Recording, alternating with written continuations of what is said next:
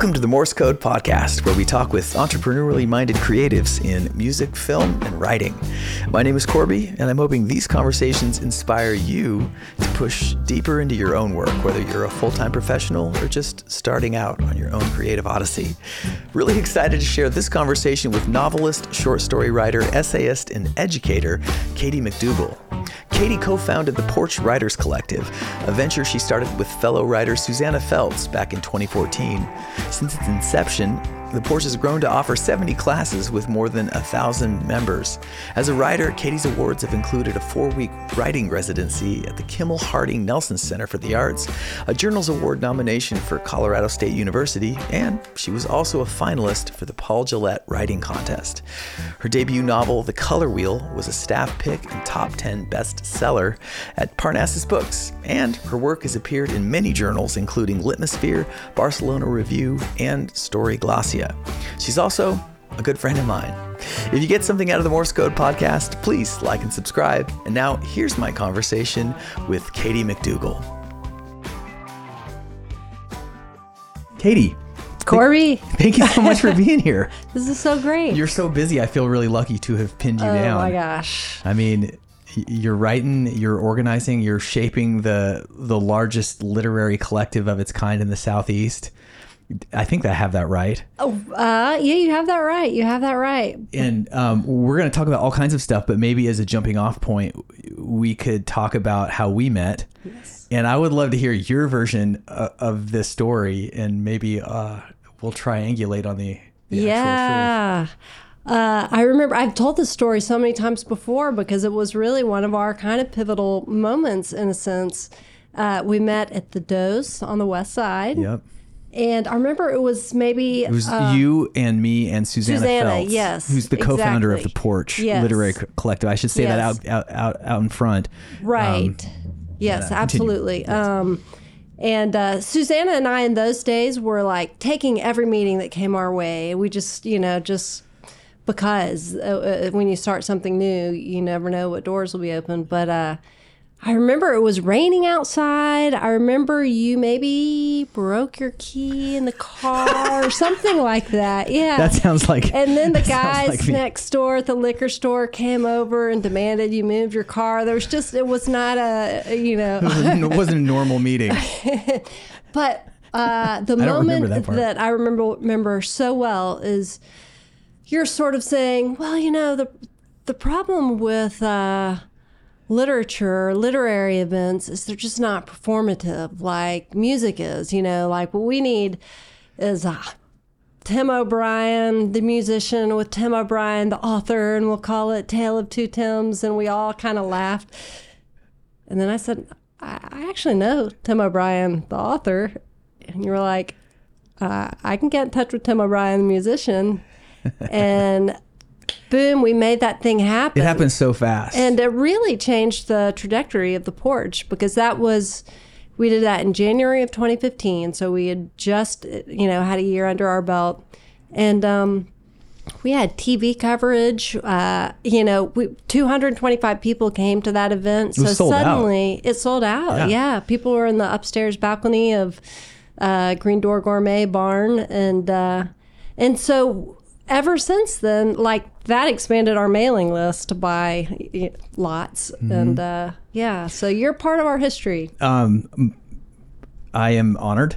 And I was so happy to have been part of that. And it actually changed my life as well, which is in the sense that you guys invited me to open for the show. I kicked it off with a couple of songs. And I played this song that I wrote with my friend Megan McCormick called My Little Life on the ukulele. Yeah. And the Lit Nerd. I love that song. Book Nerd. Yeah, Book Nerd. Yeah, totally. Book Nerd, yeah. So I play my two greatest hits. And at the end of the show, this woman walked up to me and she was like, hey, you said you had a book or something for sale? and we can compare notes on this a little bit later in our conversation, but I had self-published this book called Medium Hero, a collection of short stories. And long story short, she was the acquisitions manager at Turner Publishing. Stephanie Beard is her name. We're good friends to this day. Yeah. And they published that book. And so that would not have happened except for that event. So I owe you guys a great deal of gratitude. Good things come from taking coffee meetings. But the book was how we had originally met, because you were selling it at Parnassus. That's right. And I think Karen Hayes said, hey, you should meet Korby. And you said coffee, and we said yes. Yeah. So it was destined to be, in a way. Destined to be. And you were also on our board for the next 4 years. Yeah. So I've had a front door seat to the growth and the evolution. And I mean, it went from just being kind of a dream between two talented people to sort of a force of nature here in the area. I mean, to me, it's like everybody knows the Porch. You guys, sweet. How many classes are you offering, or do you know? Can you keep track? I know. So changes. This fall we have, I think ballpark 60 offerings. So maybe, more than that probably, 40 to 50 classes, and then brown bag lunches, happy hours. We're doing. What are brown bag lunches? Those are kind of if someone wants to dip their toe in for an hour and see what the Porch is up to, and they tend to be things a little bit more. Well, actually, that's not true. Some of them are professionally based, like we've got one on SEO.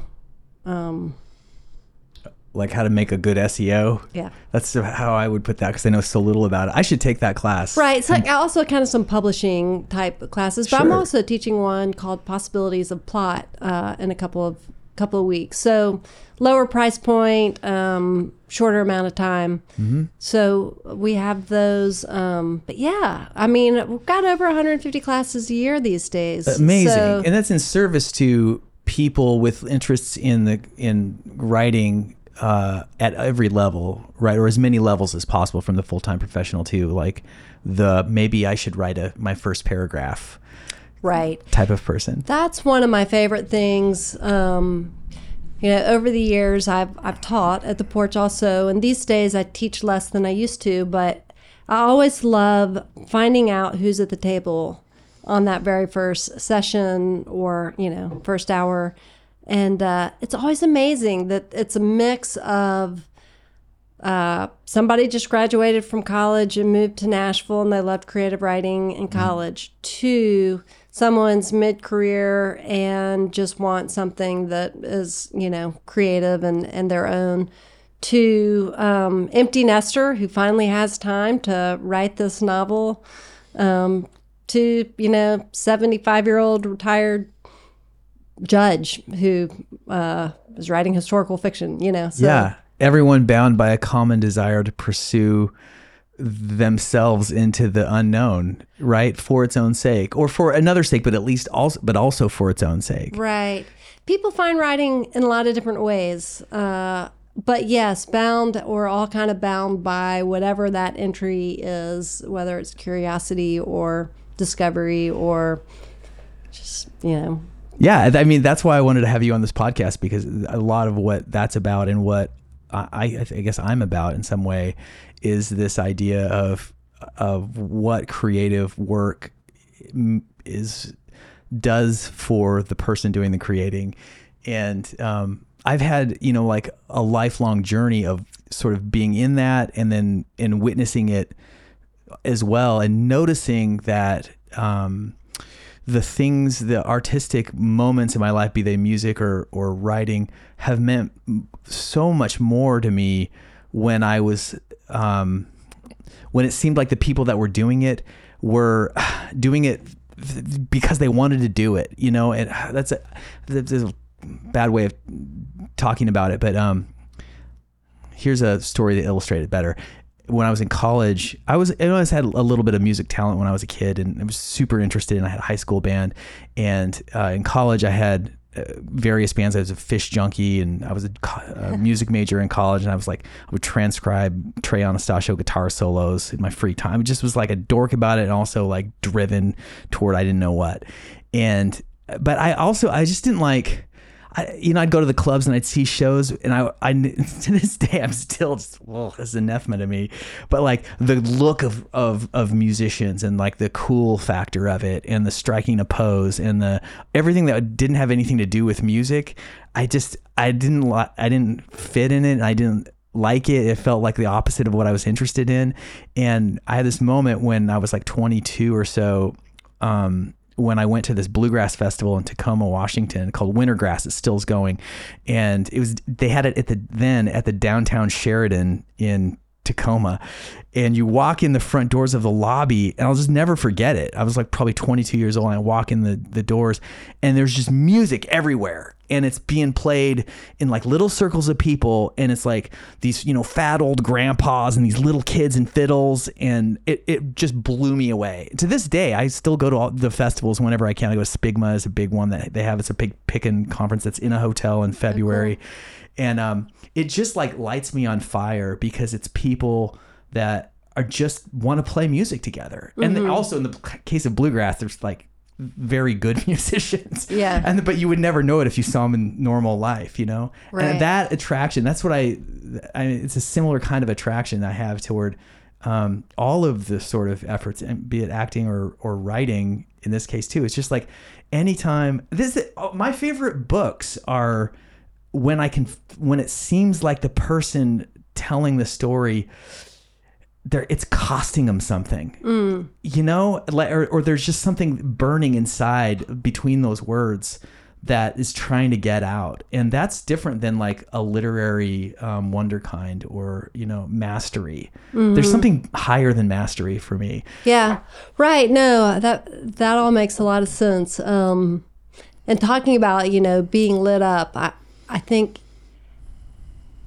when I'm writing and in those magic moments where I'm in the flow of it and I'm just inside, that's always the word that I find myself gravitating towards. You're just in it. It's like creativity can be like a room, very safe kind of bubble room, and I feel like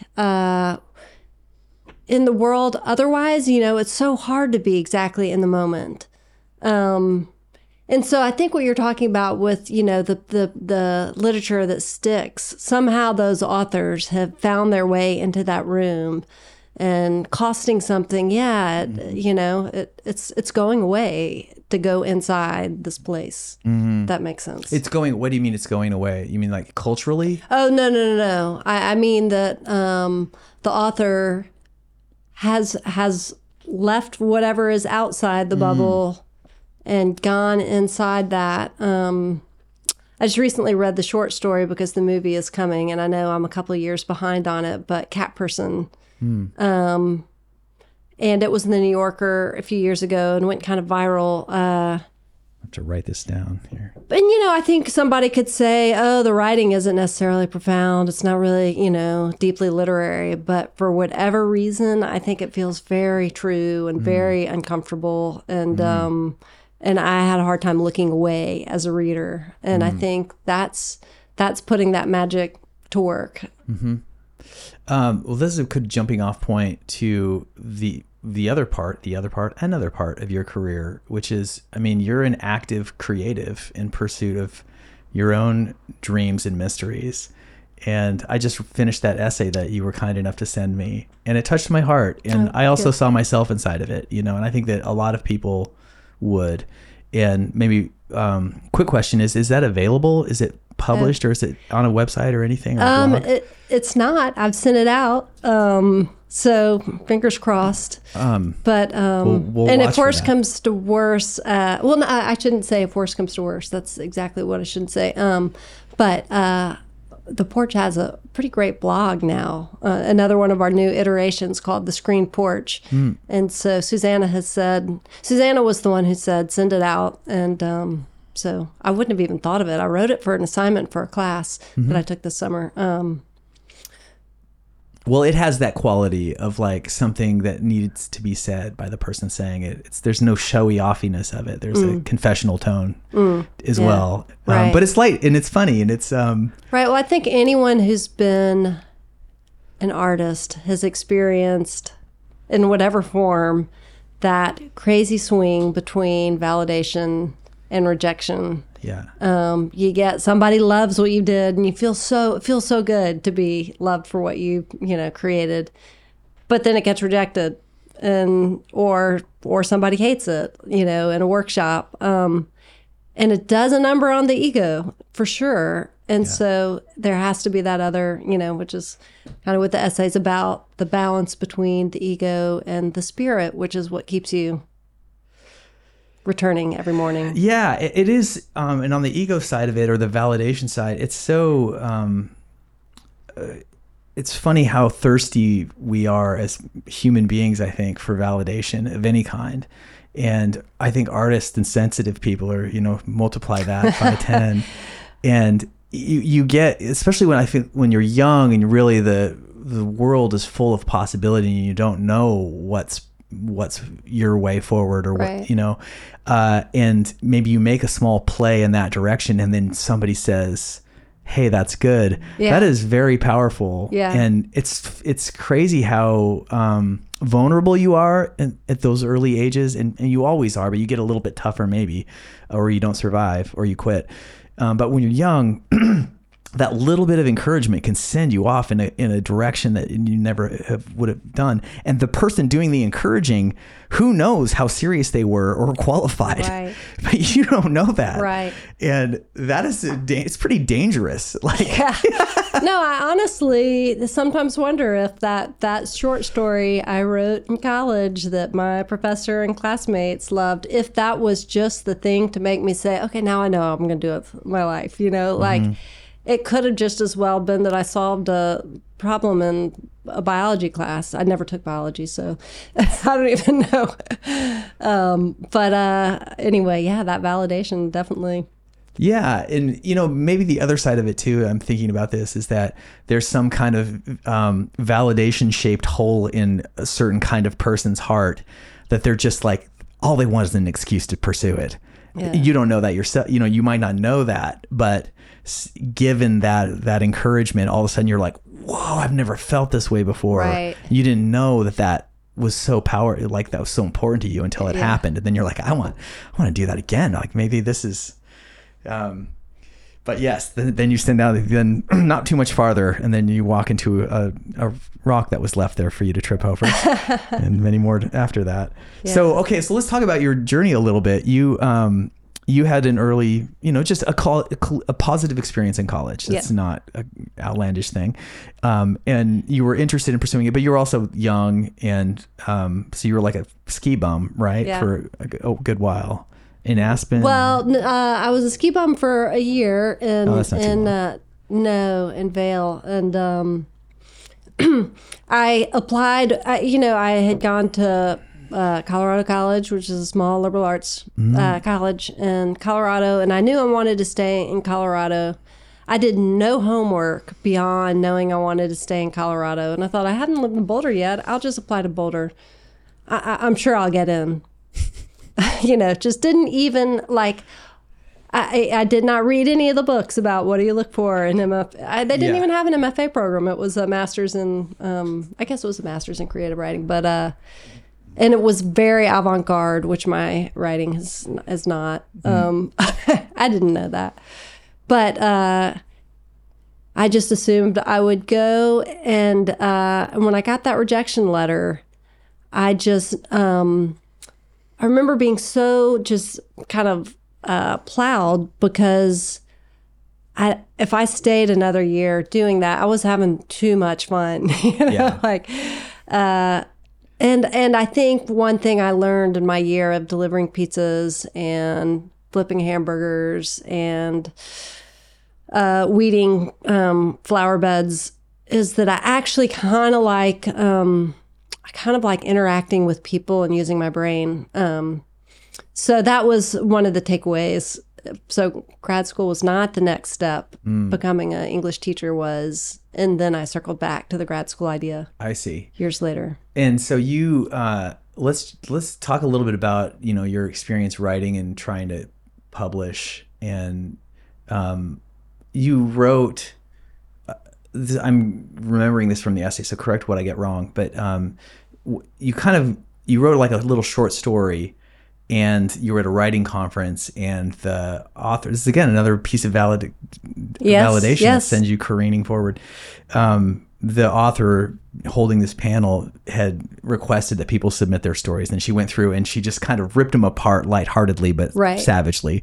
And then she got to yours and she was like, "This I could spend 400 pages with this voice," and that was yours. And I mean, how would you not think, well, that's a pretty resounding clue, that maybe there is something here. Yeah. And this person's a professional now. Right. It was Dorothy Allison who wrote Bastard Out of Caroline. And she probably would not remember that moment, remember me, but it sent me for 6 years writing my first novel. Yeah. And so you finished that, and then there's parts of this I really want to talk about.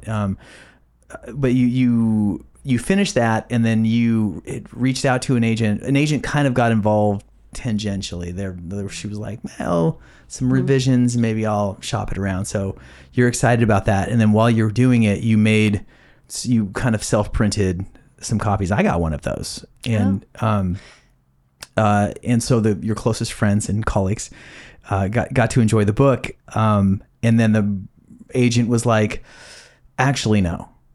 Right.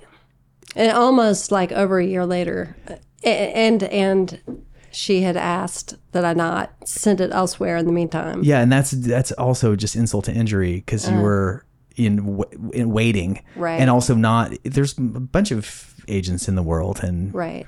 But you weren't going to do that out of respect or hope to her, and then. So you wrote kind of in a funny way in the essay that the agents assume these larger than life proportions to authors who think that they just hold the fate of the sun, moon, and stars in their hands, and really they're just people also beholden to the bosses and the zeitgeist of the day, and right. And if they don't think they can sell it, who's to really blame them except the author whose heart they break? But did I read that right too? That she said something about, well, because you've self-printed it, nobody else is going to be interested. She so there was didn't a penalty say that. There.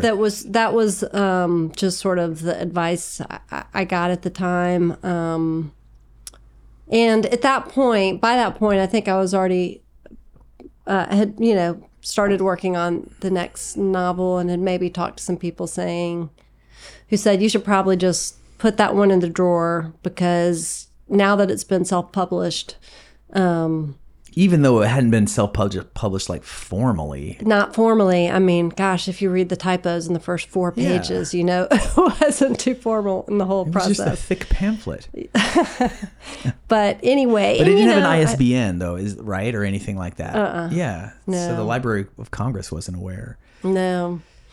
I didn't. So this is what I wanted to talk about for a second, because I was just like, that seems like a cautionary tale toward anyone who would want to act cavalierly in the name of getting their beloved work out there, come hook or crook, or whichever gatekeeper accepts or rejects them. But I had a completely different experience with that, where I did exactly that, what you did. Yeah. And I got lucky or what, but I felt like because the book didn't exist, like I had a book get published called Medium Hero, this collection of short stories that I on purpose self-released, but I didn't even release it. I printed it and then sold it at shows for a couple of months, and then it was at that show with the Porch that the talent buyer discovered it, but it didn't have an ISBN or anything, and to me that was like it didn't really exist.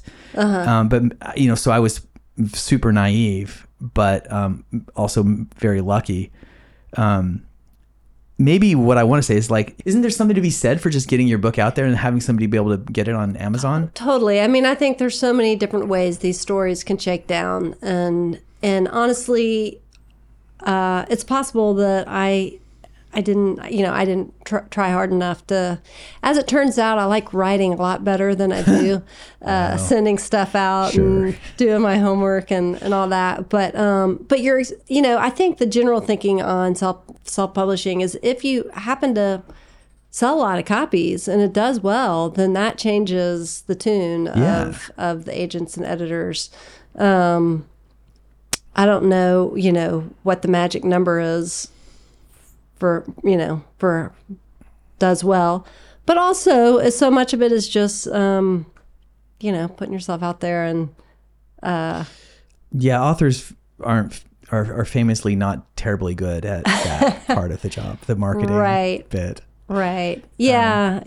And I mean, what we're talking about is sort of ancient history. I mean, that book was, I finished that book in probably 2012 or something like that. Mm-hmm. And, and there's another book since then that has an equally kind of convoluted story within it. In terms of its release or? In terms of its journey to bookhood.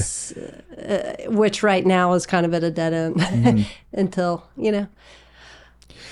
But you wouldn't take book number 2 and put it on Amazon and... Maybe. I think I want to try some other things first. I think the independent small presses, I have to, once again, I've kind of started working on something else that I find a whole lot more fun than, but I need to be better. I guess I need to be better about, doing the legwork. Totally. I mean, I'm not, far be it from me to press you on that account. I think the whole thing is uncomfortable and highly unpredictable, and it's a wild west in all industries right now. I do, maybe if I could for a second just share a little bit of my own journey with that. Please, or my own thinking or something.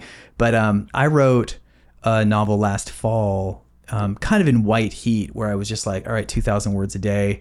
And I was like, the goal, 50,000 words.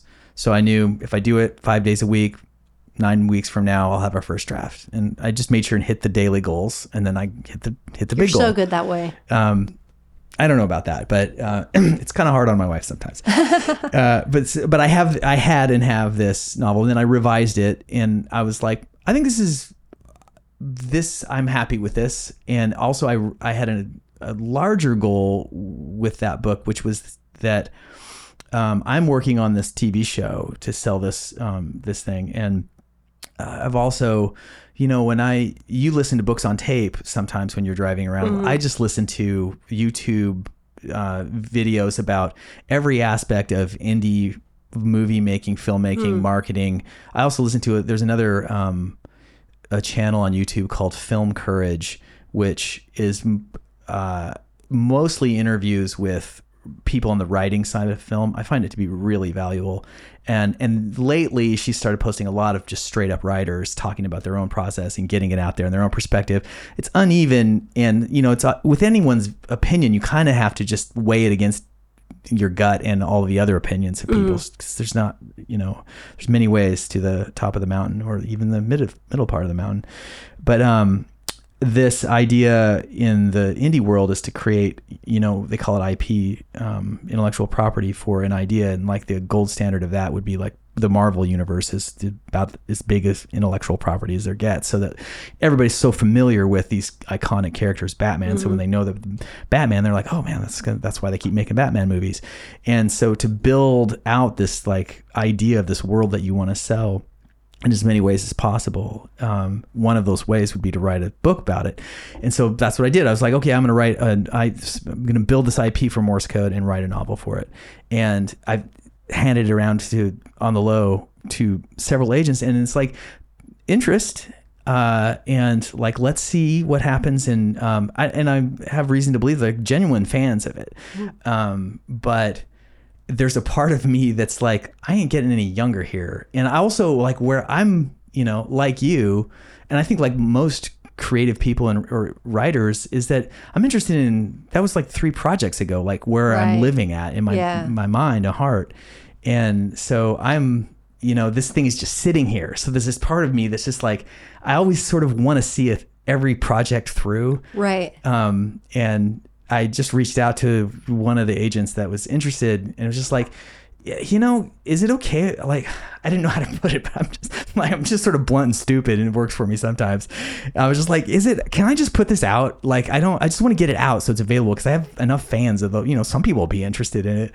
And she was just like, just give me till January. Just hold up. Slow down. You do. Yeah. Because you do have, you can only, spend that coupon one time. Right. Is the tough part, and you don't know when to do it, and you can cash your own coupon these days. Right. So it's so hard to know when to just jettison, wait, or just get it out there and move on. Mm-hmm. I think most of the time it's good to just get out there and move on. But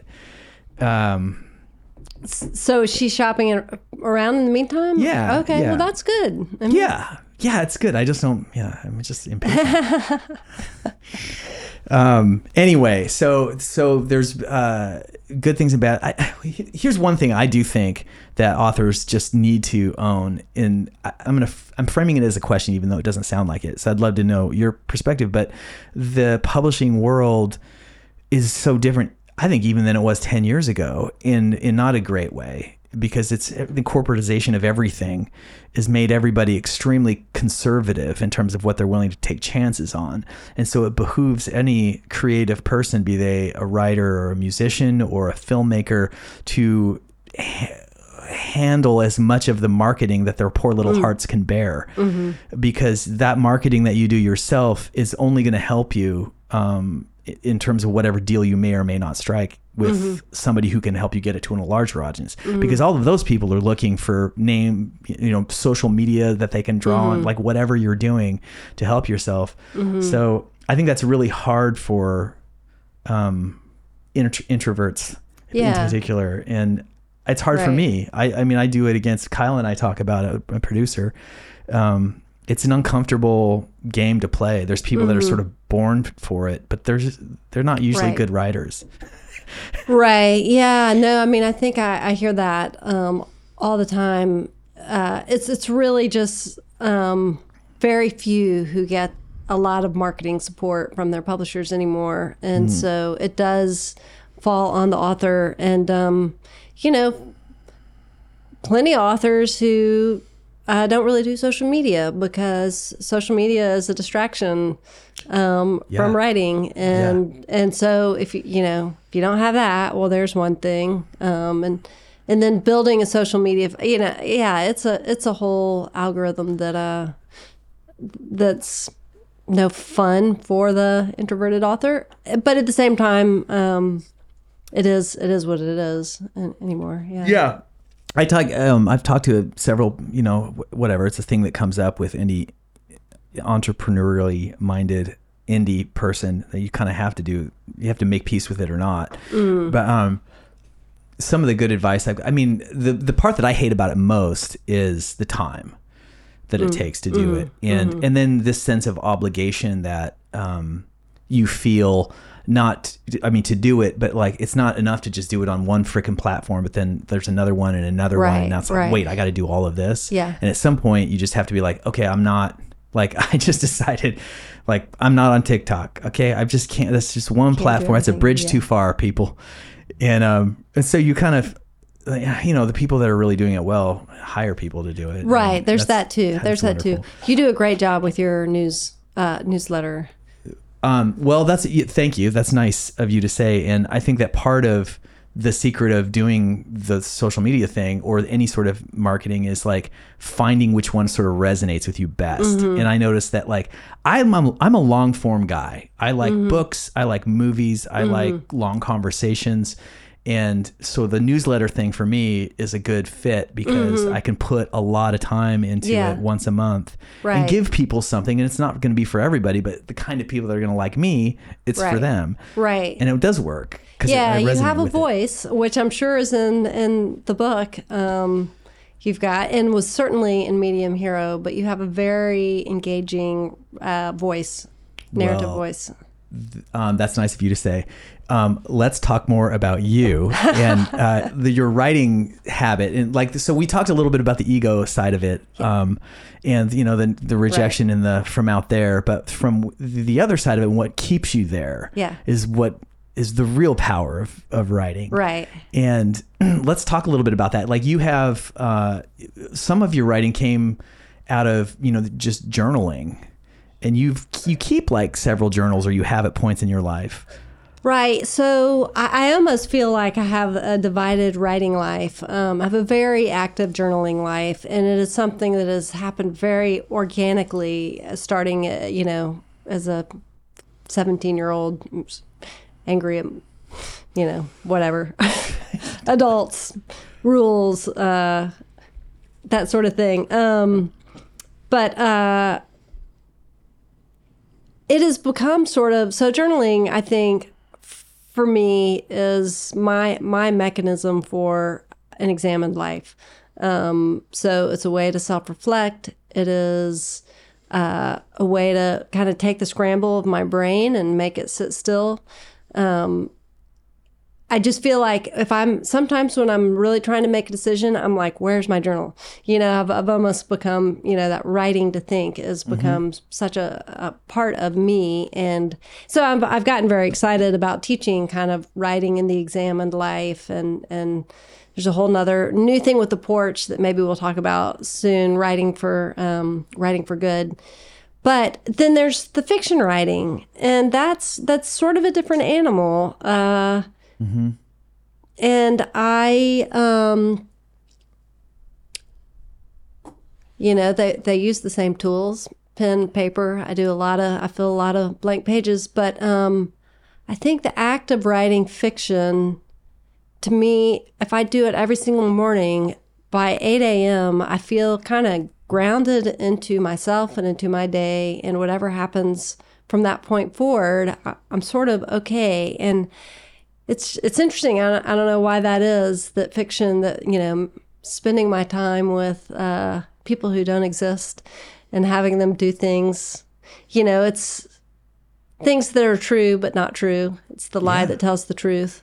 I think a lot about it, but obviously story is part of our DNA, and so writing fiction is working that muscle of imagination in order in the sake of story. So, and it is something of a spiritual exercise in the sense that I'm coining this phrase maybe right now, but it's better to dance than to talk about dancing. And to me, fiction is dancing, and nonfiction books are very valuable. And I discipline myself to read one every other book I read. At times. I can't stand it. Sometimes I have to go back to fiction. But to me, like, nonfiction books are very like pointed at something, and there's a huge value in clear, concise writing, and I love it. But there's something so magical about fiction writing that tells you something truer than the truth. In a way that you don't have to memorize a passage or understand an abstract comment or concept. You can just remember the story, and stories they're so powerful that way, because everyone can remember a story, like an outline of a story that means something to them. They can tell you back that same story they read or heard, or because it resonates with something underneath. It's very, I feel like serious. It's a way of examining the human experience from sort of a sideways lens. Yeah, and you use the word in your essay, I'm going to say it was empathetic, but that is so true about great fiction writing, is that I think that great fiction writing, and again, this is more of something that I'd like your perspective on rather than a decree, but great fiction writing, it doesn't take a position exactly. It's kind of there's something exploratory in its essence about it. Great fiction writing. A lot of fiction, it does like have a perspective, and this is what I want you to get out of it. And that's not very interesting. Whereas the great books and great stories do have, like, even the bad guy, you kind of can see a reason why he was that, where she was the way that she was, and you have an empathy for that person. I think that's why I like novels so much more than movies. It's very hard to do a movie. I love movies, but they can't quite get at the depth that a real novel can get at, because you don't have time in 90 minutes to really make that bad guy kind of have a strong degree of Right. empathetic tension. Right. No, that's a good point. I've been thinking about. I sometimes have conversations with my husband, who used to be a great reader, and he's right in saying now that TV is so good that it's almost hard to justify reading a book when there's so much good TV. And I always say, the difference is interiority, really. The author is able to explore interiority in a way that movie and TV can't. Yes. Although you could make an argument that great TV manages it anyway through dialogue and other things. It is really good. There's a little bit of a get off my lawn kind of quality that I have toward that stuff. I watch a fair amount of TV. I watch plenty of TV with me and my girl do. There's something, what I like about TV is you can share it. Books are so they're so interior, like you said. But in books, what I like about books is you do the work. It's that like too. riding a bike. It's the difference between riding a bike and riding one of them electric scooters. All these kids are riding around. They're not getting any exercise, and they're just scooters doing all the work. Right. That's exactly it. And when you're tired at the end of the day, I get TV is easier, but it is definitely a more active, it's more of a conversation between reader and writer.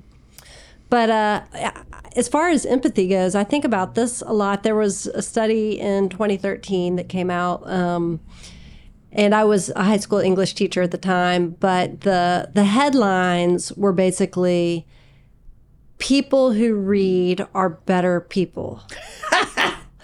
And Here. So, of course, I'm rushing into my class. See?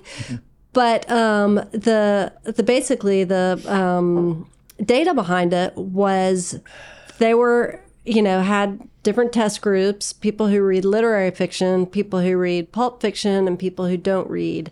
And in terms of how you can measure empathy, people who read, particularly more sophisticated, probably interior books, have higher levels of empathy.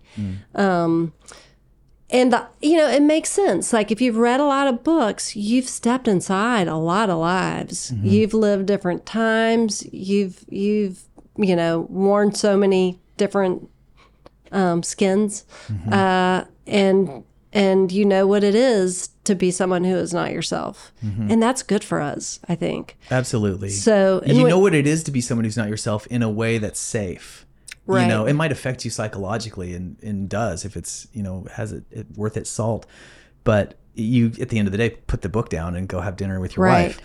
Right. And that's a good point, too. I read a book called The Story Animal recently, but one of the reasons that story is part of our DNA, in the same sort of evolutionary way as, food and procreation and all that, is that by hearing story, we put ourselves in situations so we're a little better prepared for when the situation arises. I think it's slightly harder to argue that than food or sex, but I think that's interesting to think about. And because story's been around a long time. So yeah, that's sort of, I get on that soapbox sometimes, particularly when I'm teaching story basics or foundations of fiction. I really think it's cool to think, like, I had a friend who once came to visit me in college, and I was in that moment of falling in love with fiction writing. And she said, so you just sit around and make up stories? And it sounded so frivolous, I guess, when you put it that way. But yeah, sit around and make up stories and use language to make it real to the reader. And so I don't think it's frivolous. Well, obviously not. There's a passage I remember in A Prayer for Owen Meany that the narrator's the writer. It's written in first person, and I think he lives with his mother. This is 10 or 15 years ago, and it takes place over a long period of time, between the time when before and after everyone had a television set in their house, and his mother got a television set at some point, and then it never came off. And she always disparaged him for many things, but one of them was that he just was always scratching on a piece of paper. But she loved stories and she loved TV, but she never made the connection that somebody had to write those things that she likes so much. Right. And that's how people love their TV shows, but they think that to actually sit there and write a story is a complete waste of time. And I honestly don't disagree. I wonder, there's a lot of things that you can do that qualitatively improve other people's lives than to do this thing that you may or may not have something to show for it at the end. Right. Right. That said, I choose to do it, but I recognize the argument against it. Sure. My lawn's not mowed very well ever. And maybe that's not bad. Like J.K. Rowling, when she talked about writing the Harry Potter books, at the very beginning, when she was a single mom, working at the publisher, they're like, how did you manage to do that, having the job? And she was just like, the dishes were never washed. The house was filthy. It's like, those are the choices you make. Now, would that we could know that we were just going to be J.K. Rowling someday, and it would make it a lot easier to make that choice. Yeah. But it's funny.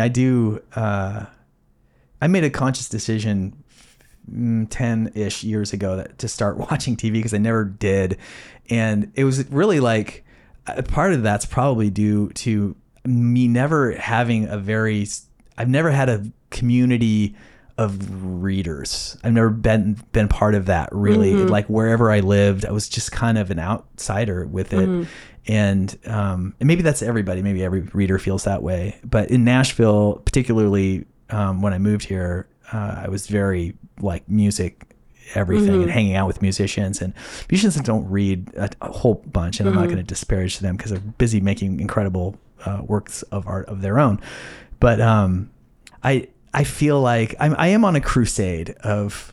That's part of probably what this podcast is about a little bit, is to instill in people like this, as much as I can, like a love of reading, at least a curiosity about cracking open a book, because it is so cheap.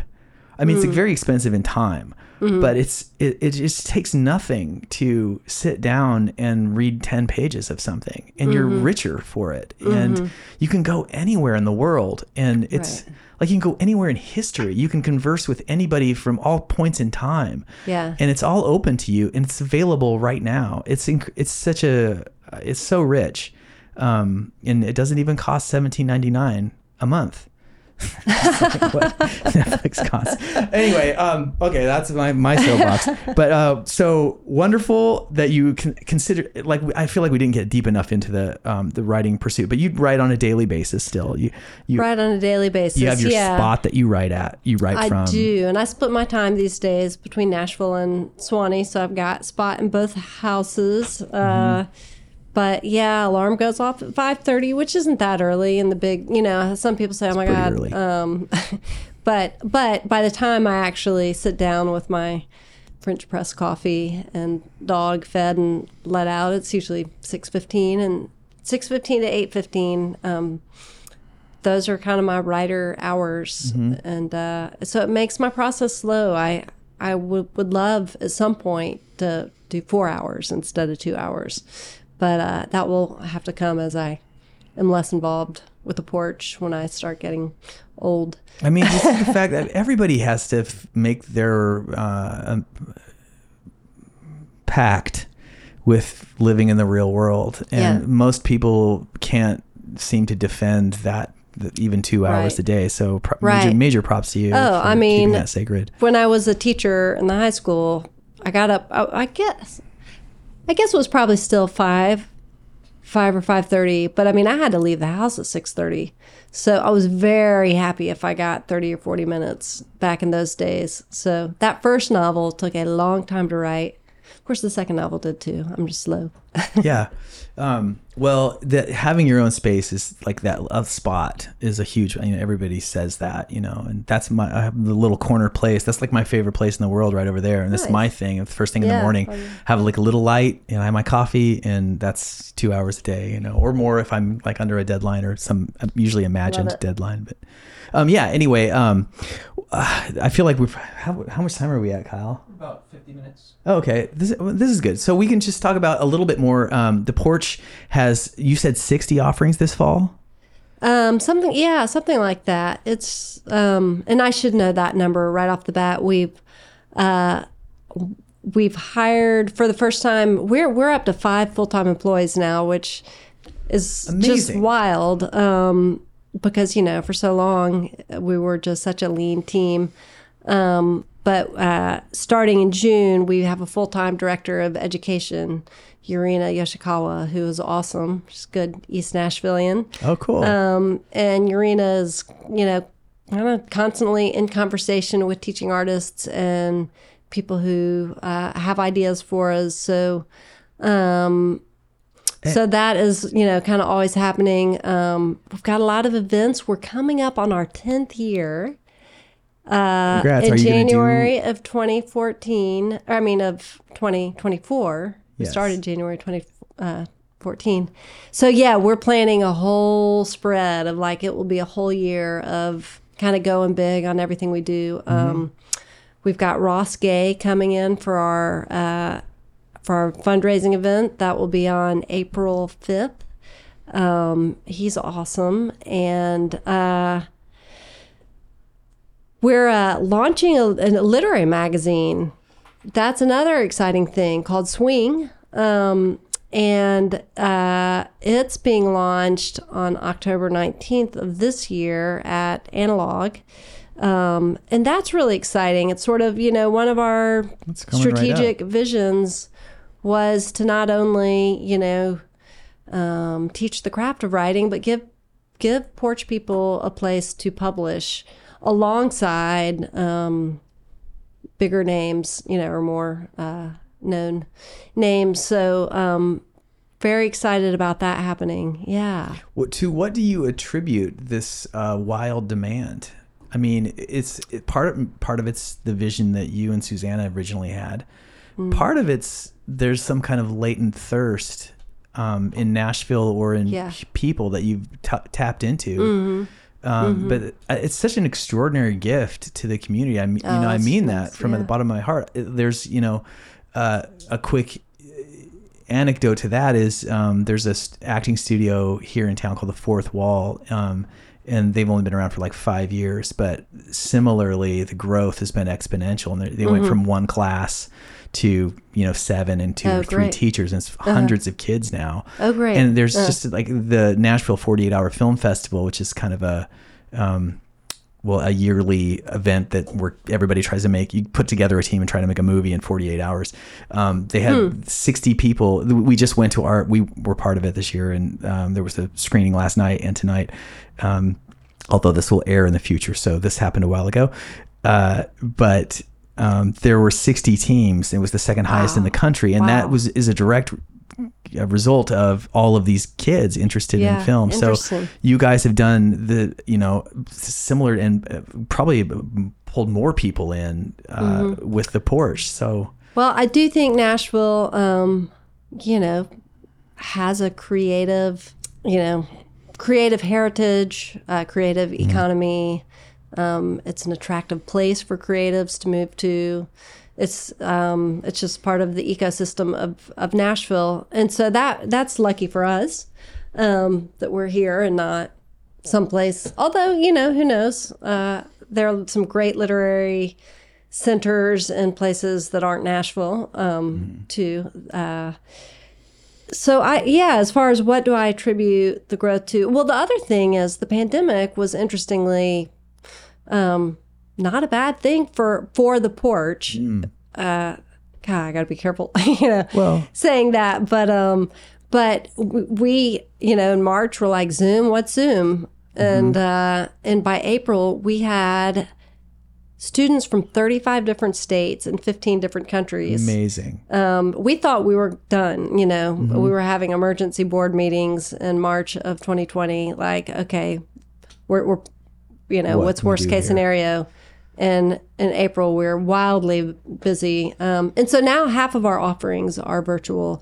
So that's another thing is while we are very much rooted in being in Nashville, we are also something of a, national organization just in terms of our classes. Mm-hmm. Yeah. So.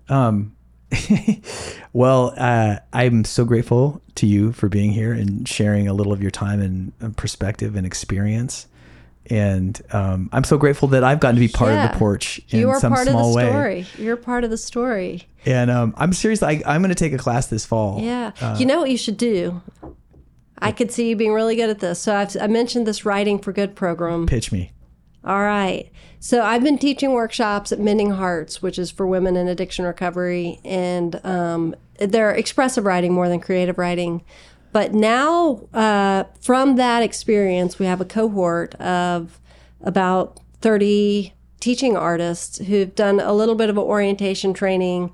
And now we're creating partnerships with all sorts of organizations that serve vulnerable populations and bringing writing workshops to them. And paying our teaching artists and also finding funding so that these organizations don't have to pay for it. But I could see you doing a little songwriting, film writing, fiction writing. Yeah, I would love that. Yeah. Well, we'll talk off camera. Okay. Thank you so much for being here, Katie McDougall. This was awesome. Thank you so much for having me. The Morse Code podcast is produced by Korby Lanker and Kyle McDougall in East Nashville, Tennessee. Our executive producer is Randa Newman. You can find full video of this and all past episodes by visiting morsecodepodcast.com.